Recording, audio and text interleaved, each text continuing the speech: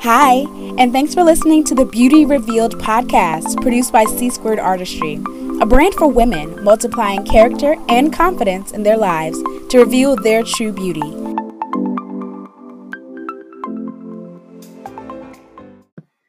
All right, guys, so today's episode is part 2 of my interview with Shakirah A. Hill, author, speaker, influencer, motivator, you name it. She is a phenomenal woman. If you have not listened to part 1 of this interview, I want you to stop right now and head on over to part 1 of this interview with Shakirah. You do not want to miss it. She shares her entire story of just moving through a life of foster care, heartache, marriage, divorce, restoration, and just so much more. And she's just phenomenal. So listen to part 1 because you want to get the whole story, and then come back over to listen to part 2. If you listened to part 1 already, then I know you are in for a treat to hear the final statements and thoughts that she has on her life and the things that she's learned as she's developed into a woman of confidence, character, and her beauty has definitely been revealed, and God is continuing to reveal that through her. So hold on to your seatbelts. Let's get started. There are a lot of things that go into marriage. And I'm going to share a little bit, a few things that I think are very important. And with this podcast, I realize that every listener is not a Christian. I'm a Christian. Shakirah, do you identify yourself as a Christian? I am a follower of Christ. Yeah.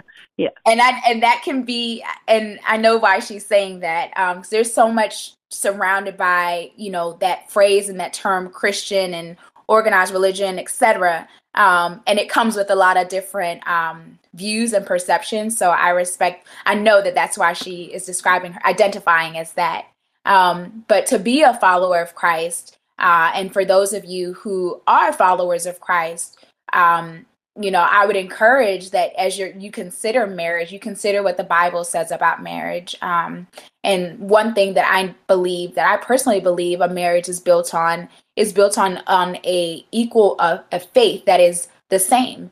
Knowing that you are both of the same faith, you are quote unquote equally yoked. You believe the same things, and you may have different opinions, but faith being a major source of foundation for you, at least it is for myself and my husband, and that has been really the main pillar of our marriage. And knowing that marriage is a covenant. It's not just a choice, although it is a choice, but it is a covenant. It's something that's not contractual. It's not, okay, if you do this, then I'll do that. It is a 100% giving. And it's an opportunity to grow. It stretches you. I mean, I didn't realize how selfish I was until I was married. When you're single and even when you're dating, you begin to see that, different things come out because now you have another person to consider. But I realized that there's so much that was in me, the good, the bad, and the ugly, that came out because I had another person to sharpen me and to rub up against me and to be able to expose some things and those things. The other thing, as it pertains to marriage, is that you change over time. Is this person willing to be okay with you changing? Not only changing physically, but changing your thoughts, changing, what you may want to do vocationally, how you would like to live. Is there a vision? When Tommy and I were courting, and I say courting instead of dating because he specifically asked to court me. And I, at the time, didn't know what that meant. I was dating other men. And one of the challenges that I had through that dating process was I always wanted an exclusive relationship. And at the time, the guys that I was talking to, that's not what they wanted. But I settled and I said, well, that's okay. Like, we can still date. And at the end of the day, my heart was broken because even though in my mind, I felt like we were the only ones together and this was really going somewhere, that's not what they were about. So making sure that you don't settle and that you really are considering the person that you're spending time with and making sure you're on the same page. And my husband was looking for a wife. He wasn't looking for a side chick. He wasn't looking for someone to just kick it with. He wasn't just looking for a friend. He was looking for a wife. So to kind of transition us to where you are now, and to really help the listeners who may have experienced some of what you experienced, to move us forward, how did your faith in Christ as a follower of Christ, how did that help you overcome the thoughts that you had about, feeling like you were too much baggage, etc.? How did you overcome that and become the confident woman you are today? That's such a great question. It really took a lot of introspection and unearthing where this idea even originated, where I started to tell myself that I was too much, or where I picked up this narrative that I was too much, and seeing myself as an unreliable narrator of my own story. And so working towards, one, recasting the narrative that I had in my mind, finding a new frame of reference, and then also just accepting who I am as full and whole and multifaceted. Surrounding myself with people who helped affirm and validate those positive things was important for reinforcing the new narrative.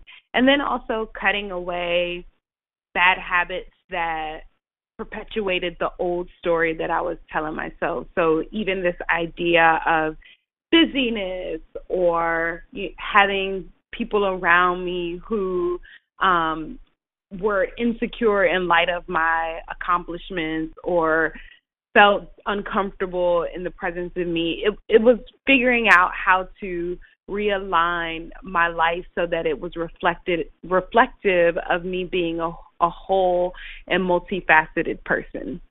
Yeah, that's awesome. I love that you mentioned restructuring your own personal narrative. We sometimes fail to realize that we have a lot more control and influence on maybe not necessarily the circumstances or the things that have happened, but we have influence on how we communicate about it, and we also have influence regarding how we perceive it. In a recent podcast episode, I talked a little bit about one of the core 4 steps to developing your character, and the very last thing is lips. What you say about yourself, how you speak to yourself. And so I think that's awesome that you just really kind of reinforcing the fact that we do have a sense of ownership, accountability, and authority on the way that we structure the narrative of our lives. You also mentioned a little bit about the importance of knowing you're loved. Tell me a little bit more about what you mean when you say, it's important to know that you're loved. The idea of love is often so externalized, in that we place the responsibility for the loving ourselves onto others. And it's recognizing that fundamentally who we are loved beings, not because of our looks or the success we acquire, the money we make, the clothes we wear, but because we are created by the author of love. And we start out already in a surplus. We start out with this abundance of affection that God has placed upon us just because we are His. And so it's knowing that there's nothing we need to do. We don't need to be performative. We don't need to do any type of mental or emotional gymnastics to feel like, oh, I have to earn this. It's being secure in your humanness, being secure in the fact that you were created as an expression of love, and that nothing is ever going to change that. Nothing is ever going to take that fundamental ability to be loved by the one who is love away from you, whether other people choose to love us or not. And because we know that we're created out of love, then we can love ourselves. We can be secure and rooted in that foundation. Too many of us, and I was guilty of this, looking at outside factors, looking for others to fill us up. And it's okay when people love us. Absolutely, we have to exist in communities and community where people affirm us and are affectionate towards us and support us. But we cannot solely rely on people to be our only source of love. That is so good. I mean, I'm like listening to you, Shakirah, and you're saying things that I've known, but the way that you communicate them is just so powerful. And it warms the heart to be reminded that you are loved. I firmly believe that it's people's desires. The deepest desire is to love and to be loved, to know God and to be known by God. And so I think that's just awesome. The last thing I want to kind of touch on is you mentioned very briefly the importance of not panicking, being able to go through a circumstance without panicking. How would you encourage a woman out there who may be, going through a divorce or having some similar situations that you face? How would you encourage them to go through this process without panic mode? Yeah, great question. It's important to first recognize why we shouldn't panic. Anything that comes out of panic is not going to be productive or beneficial. When we panic, we don't have clarity of mind. We're not thinking about all the best possible outcomes. Essentially, we're reacting out of fear and anxiety, and we are specifically told that there's nothing that we should fear. We should be anxious for nothing. And so because we have been commanded, because we have been told by a loving God that we shouldn't be anxious, we have to know that nothing that comes out of panic is going to be productive for us. And so I encourage any man or woman who's going through a difficult situation right now to know that your pain is not abnormal. Because I believe that a part of why we panic is feeling like you're the only person on the face of the earth going through this. And because you feel like you're the only person on the face of the earth going through whatever circumstance it is at the moment, you feel like, well, I don't have it figured out and there's something wrong with me. And because there's something wrong with me, I won't ever see the end of this situation. I won't ever be able to climb out of it, or my life is just cut off at this point. And that's absolutely not true. We are not going to go through life conflict-free, and it doesn't undermine the pain that we experience when we go through conflict, but I definitely encourage people who are facing trauma or in a very difficult situation to take a moment and find a place of rest to reconcile the pain and the discomfort with the assuredness that, like, this is not the end of your story. One of the things I like to practice in my meditation and in prayer and in relationship with God is affirming the belief that I am a woman at rest.